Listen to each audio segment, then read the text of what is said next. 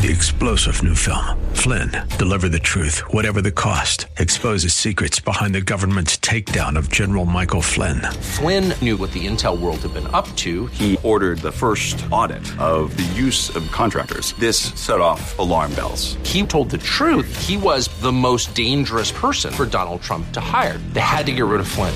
Flynn, deliver the truth, whatever the cost. Available now. Watch it today. Go to salemnow.com. salemnow.com.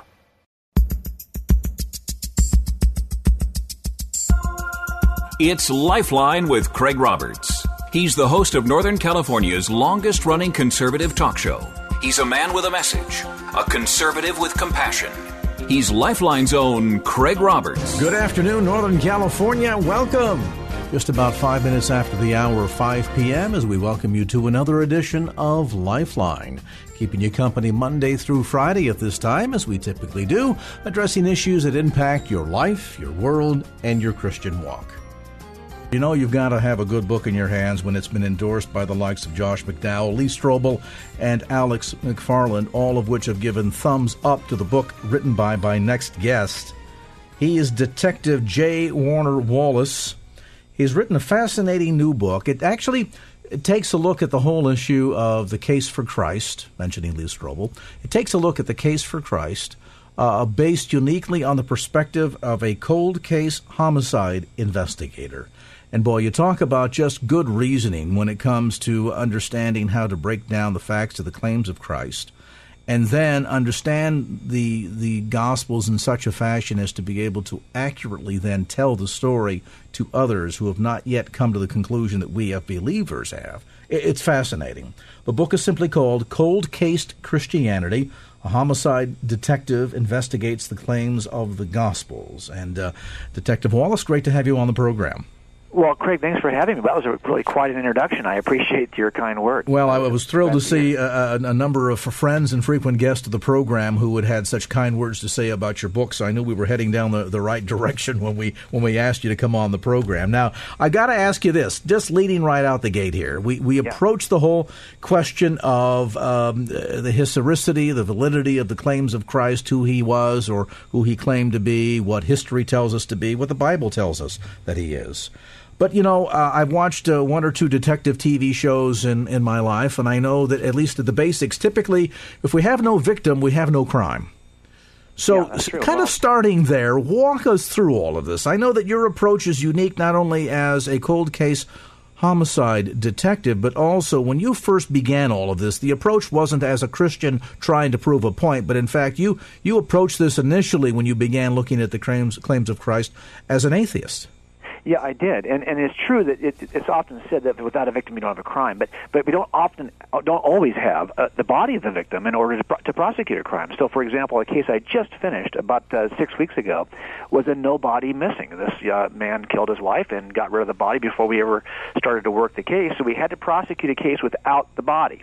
And it's still possible for us to assemble cases. As a matter of fact, when I first started looking at the claims of Christianity, I really did take the perspective of an investigator, because I was, as you said, an atheist until I was about 35, and I was a pretty committed atheist, I would say. And so it was a transition for me. It didn't happen overnight. It wasn't one of those aha moments. It was really a process of digging through the New Testament, digging through the Gospels, to see what they were telling me and if I could trust them as reliable eyewitness accounts. Now, this had to have been one of the more challenging, if not the most challenging case of your career as a homicide detective, particularly a cold case homicide detective, because typically you're dealing with what? Cases that maybe you've gone cold over the case of a course of a number of years to maybe decades. Here we're talking about a case that's gone cold over the course of 2,000 years. That makes the gathering of evidence and the forensics quite challenging, doesn't it? Right, and what's great about this comparison here is that I typically work cases that range from about 1979 to about 1988 is the most recent case I've had. So you're right, they're a few decades old. But what's interesting about these cases is they typically don't have direct evidence. They don't have any living eyewitnesses who can say, I saw him do it. That's why they're cold. They don't really benefit from forensic evidence that would make a slam dunk case. That's why they're cold. But you can assemble a very cumulative, powerful, circumstantial case to make in front of a jury. And that's what I try to do in this book, is to show how circumstantial cases are assembled and how they can be very powerful. And the case for what happened in the first century is a similar circumstantial case that can be assembled and be very powerful. So there are a lot of the methodology that you would employ as a homicide cold case investigator could be utilized here. And I guess at the end of the day, I mean, if we talk about gathering information to draw a conclusion, I mean, look, for example, how do we know that George Washington, for example, was the first president of the United States, or that John Wilkes Booth shot Lincoln? There's nobody alive today that I can go talk to and say, were you there? Tell us what you saw. There's no empirical evidence of that sort that's available to us, but there are other types of evidence that is available to the investigator that tells us pretty conclusively that, yes, indeed, the first president of the United States was named George Washington, and that it was John Wilkes Booth who shot Lincoln. So with that as kind of the foundation of this notion, give us some of the initial steps that you took, and I know that there's a number of principles that are utilized from a homicide investigation that you employed in this case to begin diving into the claims of Christ. Well, let me tell you how I actually got interested in becoming a Christian. I was in a church service in which the pastor at least was able to articulate that this Jesus guy is a pretty smart character, and I might be interested in hearing what he has to say. And I was interested only as a seeker who was interested in an ancient sage for wisdom. I had no interest in entertaining any ideas about God. I was a pretty confirmed atheist. I did not believe God existed. And I was interested in the words of Jesus the same way someone might be interested in the words of Socrates. But the problem, of course, is in order to hear what Jesus had to say, I had to read through the Gospels. I was only interested in the red letters. I bought my first Bible for $6. It was a Pew Bible. I didn't really care to go into much more depth. I simply wanted to hear, what does this Jesus guy say? And I spent time reading through the Gospels, and what I initially noticed were some things that I recognized as being characteristic of eyewitness accounts when you have more than one eyewitness of the same event. These are unintended areas of support where one witness will say something, you'll think, what in the world, how could that have happened that way? He raises more questions than he answers, and the second witness comes along and inadvertently answers many of the questions the first witness raised while also presenting some of his own questions. So the point is, this kind of inadvertent support that was offered by the gospel accounts felt very similar to me to the kinds of inadvertent support I would see when two eyewitnesses see an event. Now, let's pause on that point, because all of us that watch everything from Perry Mason, is he still on, to the White Collar and all that, know that it is typical when investigators come together that they like to separate the witnesses, get them apart from each other so that there can be no collusion of kind of getting their story straight, and then interview them independently. Let's talk about that aspect as we talk about the parallels of the gospel, what we see there, also some of the differences where one account differs from another, and does that weaken the argument for the case for Christ. We're visiting today with Detective J. Warner Wallace. He is the author of a new book called Cold Case Christianity. A homicide detective investigates the claims of the Gospels. Newly published, and it's been endorsed by kind of a who's who of great apologists of the 21st century. You know the names. Lee Strobel is in there. Of course, Josh McDowell, our good friend Alex McFarland. And we're here today to talk about the techniques employed by a cold case homicide detective who began at this, as he pointed out, as an atheist. He had no horse in this race, so to speak. And at the end of his so-called investigation, came to approve of the conclusions we see within the Gospels. We'll take a look at our case as we continue our conversation right after this.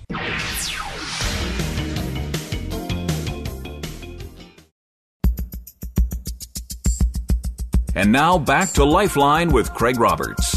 So if a cold case homicide investigator were to take on the case involving Christ and begin to investigate it as a professional detective would, what would the conclusions be? Well, it's all revealed inside the pages of a new book called Cold Case Christianity. A homicide detective investigates the claims of the Gospels. Detective J. Warner Wallace is with us today. We were talking just before the break about the notion that we begin looking at some of the evidence that we have from the eyewitness accounts. Now, one thing we know from many of the detective shows we see out there, Detective Wallace, is that the police and the investigators like to separate all the witnesses so there can be no collusion, no gathering of kind of getting their story straight. Why is that done? And sometimes it's not even intentional. Sometimes it's just that you've got witnesses that think, well, maybe he saw it better, so they change their story to kind of be in line with what other witnesses they think are more reliable, or they think they maybe are more intelligent than they are. So it's not always that they're trying to do it, in an evil kind of a way. But you're right. I mean, I've had cases where when I got there an hour after the crime occurred, patrol officers were trying to do the witnesses a favor. It was raining. They put all the witnesses in one car. Well, of course, by the time I get there, everyone's saying the same thing. They've kind of consolidated their story. I want a messy variety of stories that appear on the surface to be even contradictory. That's okay. I want that mess because as a detective, I'll sort through it. I don't need every person to agree with everybody else in order to trust that these are reliable eyewitnesses. There are some times when I know these two folks were present. I know they both saw the crime, but as they're standing and talking to me, they seem to be saying two contradictory things. I have to kind of mine through that and figure out why. What is the physical perspective difference? What is there maybe an emotional perspective or a kind of a history of each witness that leads them to certain conclusions?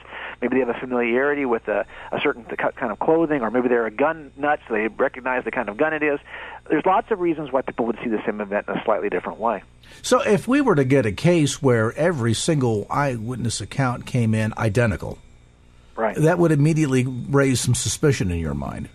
It absolutely would, and I think this is one of the complaints that have been leveled at the Gospels. We have some areas where Mark is being cited by Luke, and it seems to be almost a word-by-word cut and paste.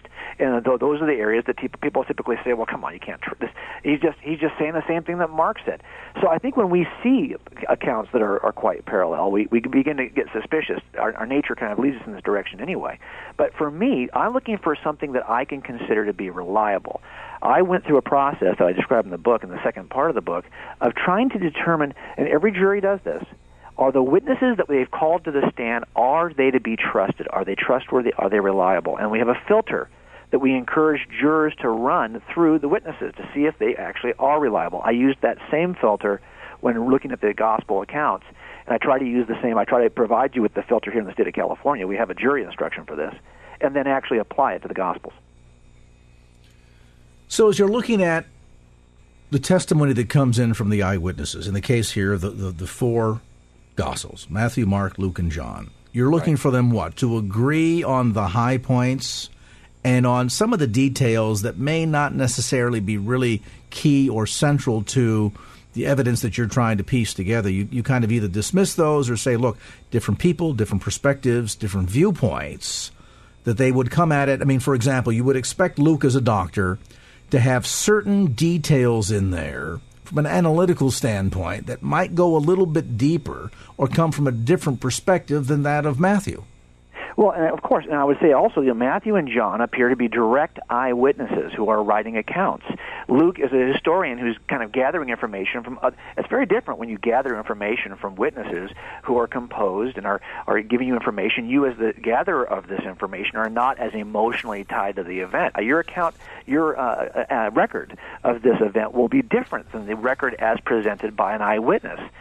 Mark, I do believe, and this is one of the things that led me to faith, was my forensic statement analysis of the Gospel of Mark, looking at it to see if Peter's fingerprints are really on that gospel in the way that Papias in the first century described, Mark kind of penning the teaching of Peter. I looked at that very carefully, and I see a certain amount of urgency, and the nature of Peter seems to be in the nature of that account. And that, to me, is very interesting because that's what happens in eyewitness accounts. So I look at Luke and I say he's a little bit different. He's a historian who can step back one level and calmly kind of reiterate what emotional eyewitnesses might say. It's going to be a very different kind of an account.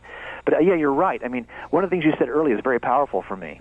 The idea that, hey, Vince Bugliosi, who was the prosecutor on the Charles Manson case, wrote a book a couple of years ago called Divinity of Doubt, where he argued you can't trust these silly Gospels. They could never be admitted into a court of law. They're hearsay. The original eyewitnesses are not available to us for cross-examination. Well, of course they're not. In no event in history, even much of the trial he would have tried to try in the 60s, he couldn't do it today because the original eyewitnesses are gone. I mean, if we're going to say that we have to have that kind of standard where we can cross-examine witnesses before we can trust them, then you might as well kiss away any history you thought you ever knew, even about your own family, your grandparents, your great-grandparents. They're not here now to testify about what actually happened.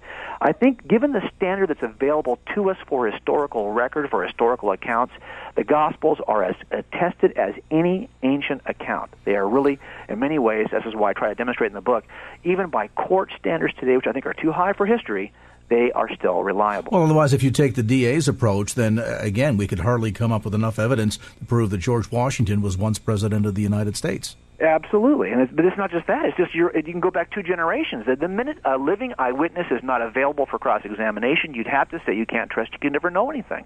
And that's just too high a standard. We have that high standard, Craig, in California and the United States because we would rather let 100 guilty men go than wrongly convict one innocent man. It's an appropriate high standard for what we do in criminal trial. All right. Now, with all of that said, we also know from a homicide investigator's perspective that you're looking at more than just the eyewitness account. That helps piece a lot of the picture together. But you're also gathering other types of evidence. Today we would talk about that in terms of forensics. We would take photographs of the crime scene.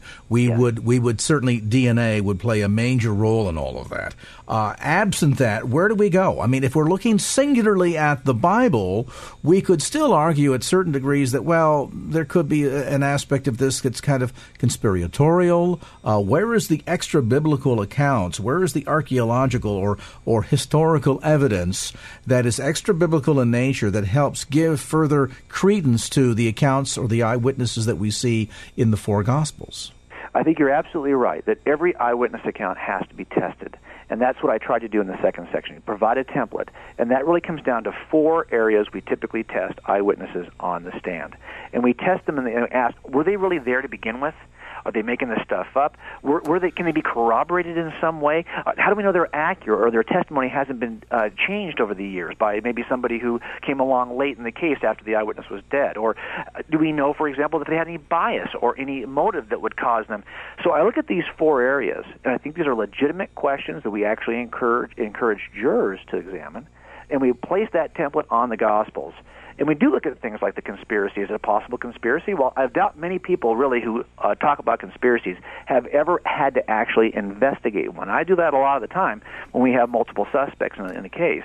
And I can tell you, I understand what's required for successful conspiracies. And I talk about that in the book and look at that and say, do we have those elements in place in the lives of the apostles? Or is it really very unlikely they could pull off a conspiracy of this, given what we know is necessary for a successful conspiracy?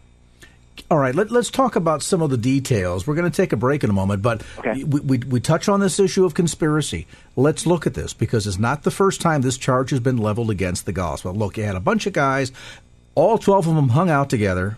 It was in their best interest to keep this scam going, whether we talk about the aspect of the existence of Christ or this whole notion of the death, burial, and then bodily resurrection of Jesus Christ. I mean, you know, they had a reputation to uphold. They had their own lives at stake. It would behoove them to get their story straight and then keep this conspiracy going. Talk to us about some of the key elements that have to be present for any conspiracy, whether we're talking about this or the assassination of JFK, to hold that conspiracy together and for it to continue to hold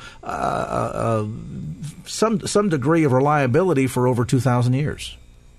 Yeah, I think that's a great point to make because I think I identified 5 elements that need to be in place for a conspiracy to be successful. And I've seen this all the time when I'm working these conspiracies. Number 1, you have to have a small number of conspirators. The smaller the number, the better. If you've got 2 conspirators, they're much more likely to hang on to their story than, say, 5. Somebody might break in a conspiracy of 5. Also, you need, number 2, to have a really thorough and immediate communication. You need to know what your co-conspirator is telling the police. We typically separate these guys immediately, and we begin to play on that separation. They don't know what he's told me, the first guy's told told me, I can go back, and if I'm accurate about a piece of information, I can offer it to the second guy as though it came from the first guy. And since he doesn't know if it did or not, he's got to decide whether he's going to bite or not. It doesn't take long to break conspiracies down once you've separated the players. They've got to be able to talk to each other. Number 3, you need a short time span. The longer you expect someone to hold on to a conspiracy, the harder it is to hold on to it. So a great conspiracy is a conspiracy of 2 people when as soon as the crime is committed, the first guy kills the second guy. Now you have a short conspiracy, a short number of people, and it's held for a very short period of time. The fourth thing is you need to have, if there's a significant relationship between conspirators, if it's a father and a son, it's going to be hard to break that because nobody wants to give up their own son or their own father. And the fifth thing is that you have to have little or no pressure on the conspirators if you want it to hold. The minute pressure is being applied, a fear of going to jail or the kind of pressure we saw with the disciples, that's when you have the hard time holding on to conspiracy. Now let's look at those 5 elements. Those 5 elements in the lives of the apostles are all missing. They've got way too many people involved in this conspiracy. They got no way to communicate. Is Thomas giving this up in India? Why should I die for this if my co-conspirators are already giving up the truth about it if I'm lying? So having no communication is huge. Also, they're holding on to it for 60 years. I mean, think about that for a second. That's just ridiculously long period of time. And finally, you do have some brother relationships in these apostles, but why would Matthew care for these other 11? Why would he? What's the significant relationship he has with these folks that would cause him to hold on to the lie and risk his own life? And finally, we know from the earliest traditions of the church, and there are no contrary traditions opposing this, that the apostles died rather than recant what they said they saw. And so they're facing tremendous pressure. They held on to what they believed. I think those 5 elements of successful conspiracies you're looking for are simply missing when you examine the lives and the deaths. And typically, too, isn't there, when there's a conspiracy, there's always something to be gained. In the sense that, you knock off the big heist. Okay, so you and your gang have managed to knock off the Brinks truck, and you've split multi-millions of dollars between you. There's some major benefit to which there's also some positive pressure toward kind of keeping the story together. What could we point to here that would be the benefit? I mean, outside of going to the core of the truth of the gospel of eternal life, what would benefit any of these men by holding the conspiracy together to the point of death? Well, this is what we talk about in the book, too. I've only seen 3 motives behind any murder I've ever worked. As a matter of fact, these are the only 3 motives I've seen behind any crime in the last 25 years. And I actually propose that these are the only 3 motives behind any sin. They're very simple: financial greed, sexual lust, pursuit of power. Those 3 things motivate people to do things they ought not do. Now, if you look at those 3 motives, when I see a murdered victim, I say to myself, okay, who is this person come in contact with who benefits in one of these 3 ways? Because that's our killer. That person benefited by either pursuit of power, sexual lust, financial greed. And I look at that as a way to begin an investigation. Looking at the apostles, did they benefit financially from this? Did they, have a girlfriend in every town? I mean, did they even have the power to stop their own death? This is the thing they lack. They lack substantive motive to do something like this. And although having a motive does not mean you're going to become a criminal, I've never met somebody who committed a crime who didn't have the motive. We're going to pause on that point and come back to more of our fascinating conversation today. With us today is Detective J. Warner Wallace. The book is called Cold Case Christianity. A homicide detective investigates the claims of the Gospels. Compelling stuff. We're going to come back to more of it as this edition of Lifeline continues.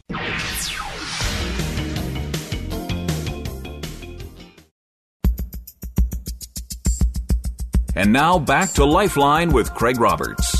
And back to the conversation here. We're visiting with cold case detective, homicide investigator J. Warner Wallace. The book, Cold Case Christianity. A homicide detective investigates the claims of the Gospels. Now, so far in our conversation, Detective Wallace, we have focused almost singularly on the evidence that we've been able to derive from the eyewitness accounts that we see within the Bible, within Scripture. What about extra-biblical evidence? This might be extra-biblical historical accounts or archaeological evidence. Did you take any of that into consideration in your investigation? Yes, absolutely. We have to, I think, at some point look at whether or not we can corroborate what a witness says. Now, sometimes if a witness says, for example, I saw the suspect lean across the table and point at the victim, you would say, okay, well, if he touched the table, I should be able to go back and find, fingerprints there. And that fingerprint evidence on the table would at least tend to corroborate what the witness told me. And that's the kind of stuff we're looking at is there's something out there that may not even be able to make the case entirely on its own, but it corroborates what the witness told you to begin with. This is one of the categories that we talk about in one of the chapters in the book. Are there ways to corroborate? And of course, looking at an ancient account, we're not going to be able to use DNA for this or fingerprints. We've got to find something that's consistent with the historical record. And so what we do is we look at issues of archaeology. We look at issues of concurrent first-century statements of non-Christians, of those folks who are, we might call them pagans, but they're just non-Christians who are writing in the first century. And I try to limit myself to just the first-century authors. And so we're looking for corroboration both that's external, pointing inward to the account, but also when we're examining an eyewitness, we want to make sure that they corroborate themselves internally, that they provide some support internally. But what you're talking about is really the external evidence that we might look at that surrounds an eyewitness to see if it corroborates what he's saying. And I think there is sufficient. Now I want to say something up front, though. I mean, sometimes people have a tendency to overstate the archaeological evidence. I think there is robust, convincing, cumulative, circumstantial, archaeological evidence to support the claims of the New Testament. But I don't think we can support every single episode that's described in the New Testament. That would be silly to make that kind of a claim. And so, of course, I don't make that kind of a claim. But I think that let's do a quick comparison here. I've got a family. I've got 6 brothers and sisters all raised in the LDS Church. Do you think there's any corroboratory evidence, archaeological evidence, for the claims that are made in the Book of Mormon? There's not a single piece of archaeology that supports a single city location, even a single Book of Mormon name that exists on any inscription in archaeology. There's nothing, zero. So the amount of robust archaeological evidence for the New Testament, I think, is pretty compelling, given especially when you can compare it to other claims made by religious texts that claim to record events at the same period of time. So at the end of the day, it's not one or the other, it's all of it, and it has to be taken in balance. In other words, if you don't find a word-for-word or very close facsimile thereof of the account of Matthew, Mark, Luke, or John in extra-biblical documents, that isn't to necessarily say then that somehow that dilutes the validity of the account of Matthew, Mark, Luke, or John. I think if you were to take the piece out, the claims that are made by people like Josephus, Thallus, Tacitus, Phlegon, Marabar, Serpan, these folks, if you were to take out what they do describe of this man Jesus, you would find that these descriptions, when put together, describe a man who lived in Judea, was virtuous, worked wondrous powers and miracles, could predict the future, was called the wise king of the Jews, was accused by Jewish leaders, crucified by Pilate during the reign of Tiberius. The darkness and an earthquake occurred at his crucifixion. He reportedly rose after death. He was believed to be the Messiah. He was called the Christ. He had followers called Christians, in some superstition spread across the nation, probably the resurrection. These are descriptions that are offered not by Christian authors, but by non-believing pagan authors in the first century. When they're put together, you get a pretty accurate description of Jesus that matches that of the Gospels. One of the things that you spend a great deal of time talking about inside of your book, Cold Case Christianity, maybe you can elaborate the reason why. You refer to the chain of custody. Now, this is a terminology that's typically kind of used within the the police department. What exactly does that mean, and why is it important? Well, sometimes you'll have a claim that maybe a piece of evidence that's in the case now was not really actually present at the crime scene. Maybe some detective dropped it into the property bin, years later. Why do we even think this shell casing, let's say, was ever at the crime scene? Well, the only way you know for sure is if you can go back and show that it was photographed there, that it was collected there, signed in, processed through a number of people all the way for 30 years. You've got a chain of custody showing it in and out of the hands of many different people. Well, let's look at the claim about Jesus. How do we know that Jesus wasn't originally recorded by John, let's say, as just some itinerant rabbi teaching good things? And over the centuries, the story becomes perverted, changed by some later appearance in the 3rd century of some Christian who wants to make more of Jesus than was really said by John. Well, we can go back and take a look and see, was there a snapshot of Jesus taken in the late 1st century? Well, John had students, and John taught his students about what he saw. And those students actually wrote their own texts, which are not in the Scriptures, Ignatius, Polycarp are two examples of this. And then Polycarp and Ignatius had a student named Irenaeus, and Irenaeus had a student named Hippolytus, and you can go on and on and on from one investigator basically to the next, and take a look at the snapshot of Jesus along the way in the chain of custody. Does he change? Was he described originally as something much less than he is now, or is the picture of Jesus the same through all the centuries, the snapshot taken in the chain of custody? As it turns out, the Jesus that most skeptics would deny, the miracle-working Son of God who claimed to be God and rose from the dead, is in the very earliest snapshot in 110 AD or so in the writings of Ignatius and Polycarp. You cannot get away from the version of Jesus that we have in the Gospels today, and we know it's authentic because the chain of custody is still in place. So we don't see the story somehow being added to or elaborated upon in later years. What I did was I took the writings of just three of these early disciples of the first apostles. I took the writings of Ignatius, Polycarp, and Clement, and I just I mined out of their letters the descriptions of Jesus, and I listed them all for you to take a look at. You tell me then, does this description of Jesus look like the Jesus we know today? As a matter of fact, not only does it look like the Jesus we know today, these folks continue to quote Scripture very early in history, the same Scripture that you and I hold. We will recognize the descriptions in the writings of these early church fathers, those first century and early second century church fathers. They are writing about Jesus, and he sounds exactly like he does in our Bibles. The chain of custody is intact. And what's curious, too, is you would expect over time, if swallowing the story, so to speak, became increasingly difficult, or there were increasing numbers of skeptics, that those who had some kind of an agenda to promote would come along and try to water things down, wouldn't you? Yeah, and that's what I do think one of the important things that we did in the book, we tried to make a case for early dating, the early dating of the Gospels. I think that's very powerful. It's one of the questions you have to ask any witness is, were you really there to see this, or are you just looking for the attention this is going to bring you, and you're not even a real true eyewitness? So we have to ask the question, are these written early enough to have been written by eyewitnesses? That's the first question. And if you can answer that in the affirmative, then, Craig, a lot of the objections of skeptics have a tendency to fall aside, because if we can say these descriptions were available early enough that people who would have known better could have said, hey, no way, that Jesus, I know that Jesus, that's not what he did. Well, then we've got a problem. I think they look much more reliable once you realize how early these descriptions were written. We're going to pause on that point. Come back to more of our cold case discussion. With us today is Detective J. Warner Wallace, a homicide detective, investigates the claims of the Gospels. Cold Case Christianity, as Lifeline continues.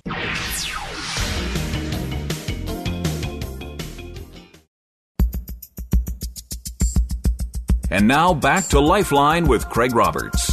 Compelling conversation today with Detective J. Warner Wallace. The book is called Cold Case Christianity. A homicide detective investigates the claims of the Gospels. You spend some time teaching us the 10 principles of cold case homicide investigations, and I know we've covered a number of them here, but in the remaining 10 minutes or so in our conversation today, Detective Wallace, spend some time, if you would, because I think this information in terms of the approach to the investigation is important for everyone listening, both those that are still curious about and investigating, so to speak, for themselves the claims for Christ, as well as for us as believers who are wanting to present these claims to someone else as we're sharing our faith. Just kind of walk us through, if you would, the list. Yeah, I think if there's one big takeaway that I hope that people will get from the book, and I think it's probably a service that we can provide to the Christian community, it's the power of circumstantial evidence. So many times when I hear people talk about circumstantial evidence, even when I'm interviewed on Dateline after a big case like this, right, the interviewer will say, well, you know, all you had was circumstantial evidence. I get so tired of that because that's all I ever have. I've never had a case in which I had any piece of direct evidence. Typically, direct evidence is going to be somebody who can say to you, like a witness, I saw him do it. Everything else, for the most part, is circumstantial. Even if they go like, what about DNA evidence? Well, if the DNA is found on the victim's body and it belongs to the defendant, you might say that's pretty compelling. Well, what if the defendant tells you, well, no, it's my girlfriend. I've been living with her for 2 years. I'm with her every day. Now suddenly the DNA evidence is not all that compelling. The circumstance changes its power. If he told you, I've never met the woman before, well, now that would be powerful. So what I want people to understand is that we make cases, and every case I do, every single case I make on a large body of circumstantial pieces of evidence. It's the cumulative circumstantial case. Many pieces of evidence that all point to the same conclusion. When they're puzzled together, the only reasonable inference is that the person I've got sitting next to me is the person who did the crime.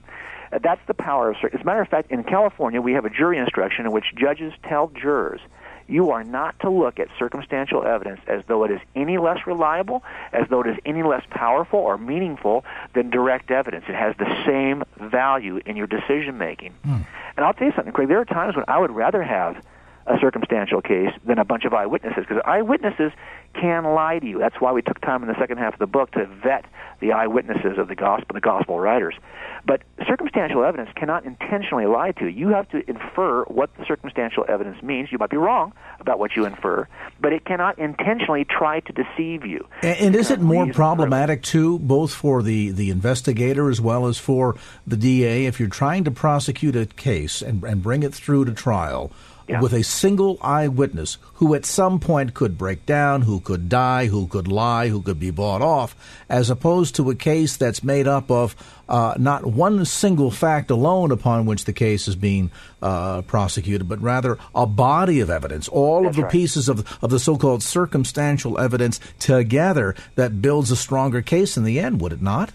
Yeah, absolutely. The strength of circumstantial cases are built on the number of pieces of evidence you have. So I typically will do a talk around the country where I'll just use 8 pieces of circumstantial evidence, and I'll slowly build the case against the suspect. And by the time I'm at piece 4, there are many people in the audience who are ready to convict the poor guy on 4 pieces of circumstantial evidence. Now, I usually go all the way and present all 8, but when I'm doing a case in front of a jury, I might have 30 pieces of circumstantial evidence.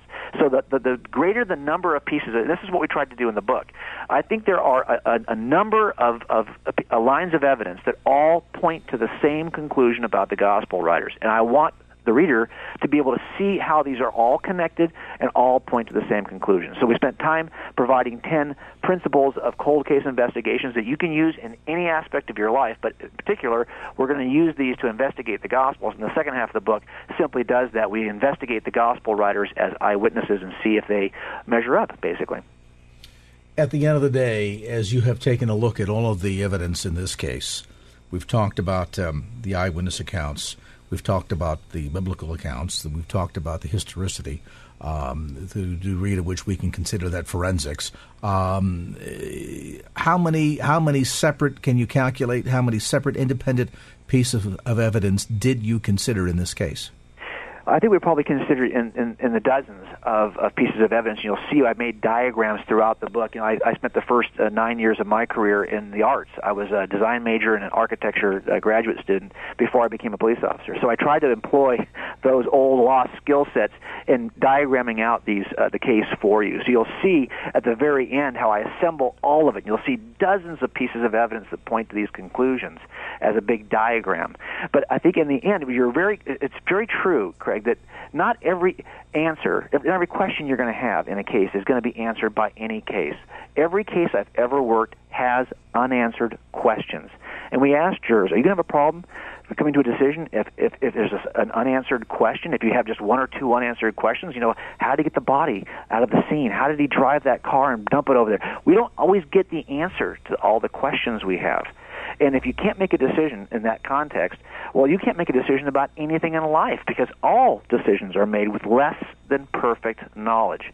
Do I think there's sufficient evidence? Yes, because we're not trying to get beyond a possible doubt. We're trying to get beyond a reasonable doubt. And I always say anything is possible, but not everything is reasonable. And when people object to certain points of the evidence related to the Gospels, they're making possible objections. I'm trying to provide them with reasonable evidence, because the standard is not what's possible, because anything is possible. It's what's reasonable, and that's what we're trying to make a case for here in the book. So you're minding the chain of custody. You want to make sure that you are dealing with feasible, logical conclusions all along the way. You're applying the 10 principles we talked about of cold case homicide investigations. And at the end of the day, as you work through all of this, the reliability of the witnesses, differences in accounts, separation of the witnesses, as we talked about earlier, when you were doing your own personal investigation, not for the book, but from an atheist standpoint, eventually, what would you say were some of the top keys that pushed the case over the top for you? Well, in the end, it's all going to come down to the resurrection. I mean, this is what Paul talks about in 1 Corinthians 15, right? In the end, if the resurrection is not true, we're false witnesses. Yes. We are believing a lie, and we have no hope in a life after death. We have no hope that any of this is true. So for me, it all came down to having to investigate what is the most, and I did some of this in the book, what is the most reasonable conclusion? It's a process that we detectives call abductive reasoning, and we teach this in the book, and we use that principle when looking at the issue of the resurrection. Is the explanation offered by the gospel writers the most reasonable inference from the evidence that almost anyone would agree on is present in the first century? Or are there other better explanations? We look at all the other explanations. So for me, it was a process, but once I became convinced, and here's what it comes down to, Craig, once you're convinced that the accounts are reliable, you're stuck with the Son of God, who's claiming to be God and arose from the dead. This is not an examination of history that doesn't have a real impact. Like C.S. Lewis said, if this is true, it's the most important truth you're ever going to know.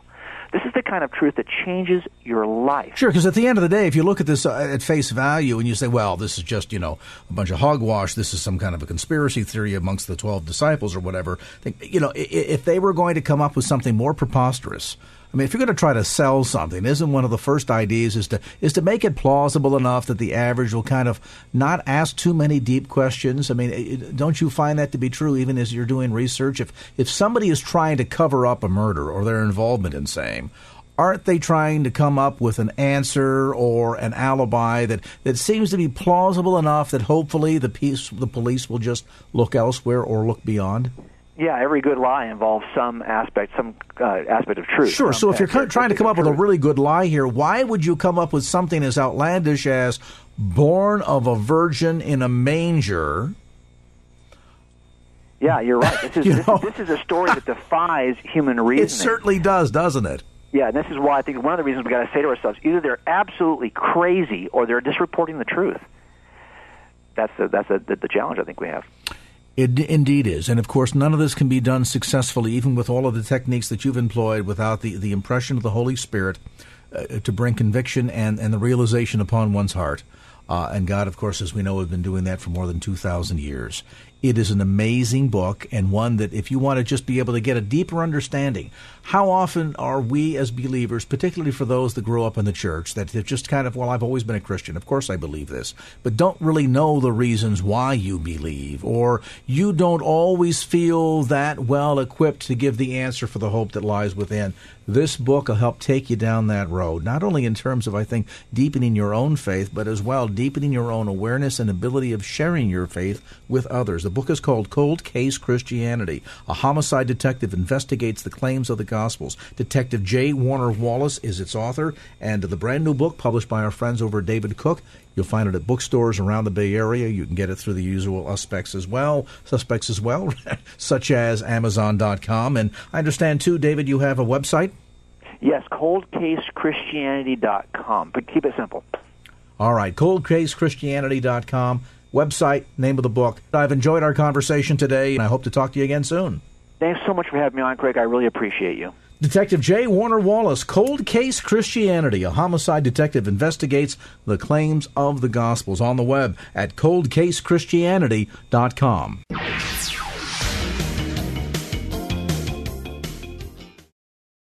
Three-star General Michael J. Flynn, head of the Pentagon Intelligence Agency, knew all the government's dirty secrets. He was one of the most respected generals in the military. Flynn knew what the intel world had been up to. He understood its funding. He ordered the first audit of the use of contractors. This set off alarm bells. The explosive new documentary, Flynn, Deliver the Truth, Whatever the Cost, uncovers the facts behind this scandal. Flynn told the truth. He was the most dangerous person for Donald Trump to hire. I find out the worst enemy that I'm going to face in my life is right here in America. They took my assessment and they wanted me to change it. And I was like, I'm not changing it. They had to get rid of Flynn.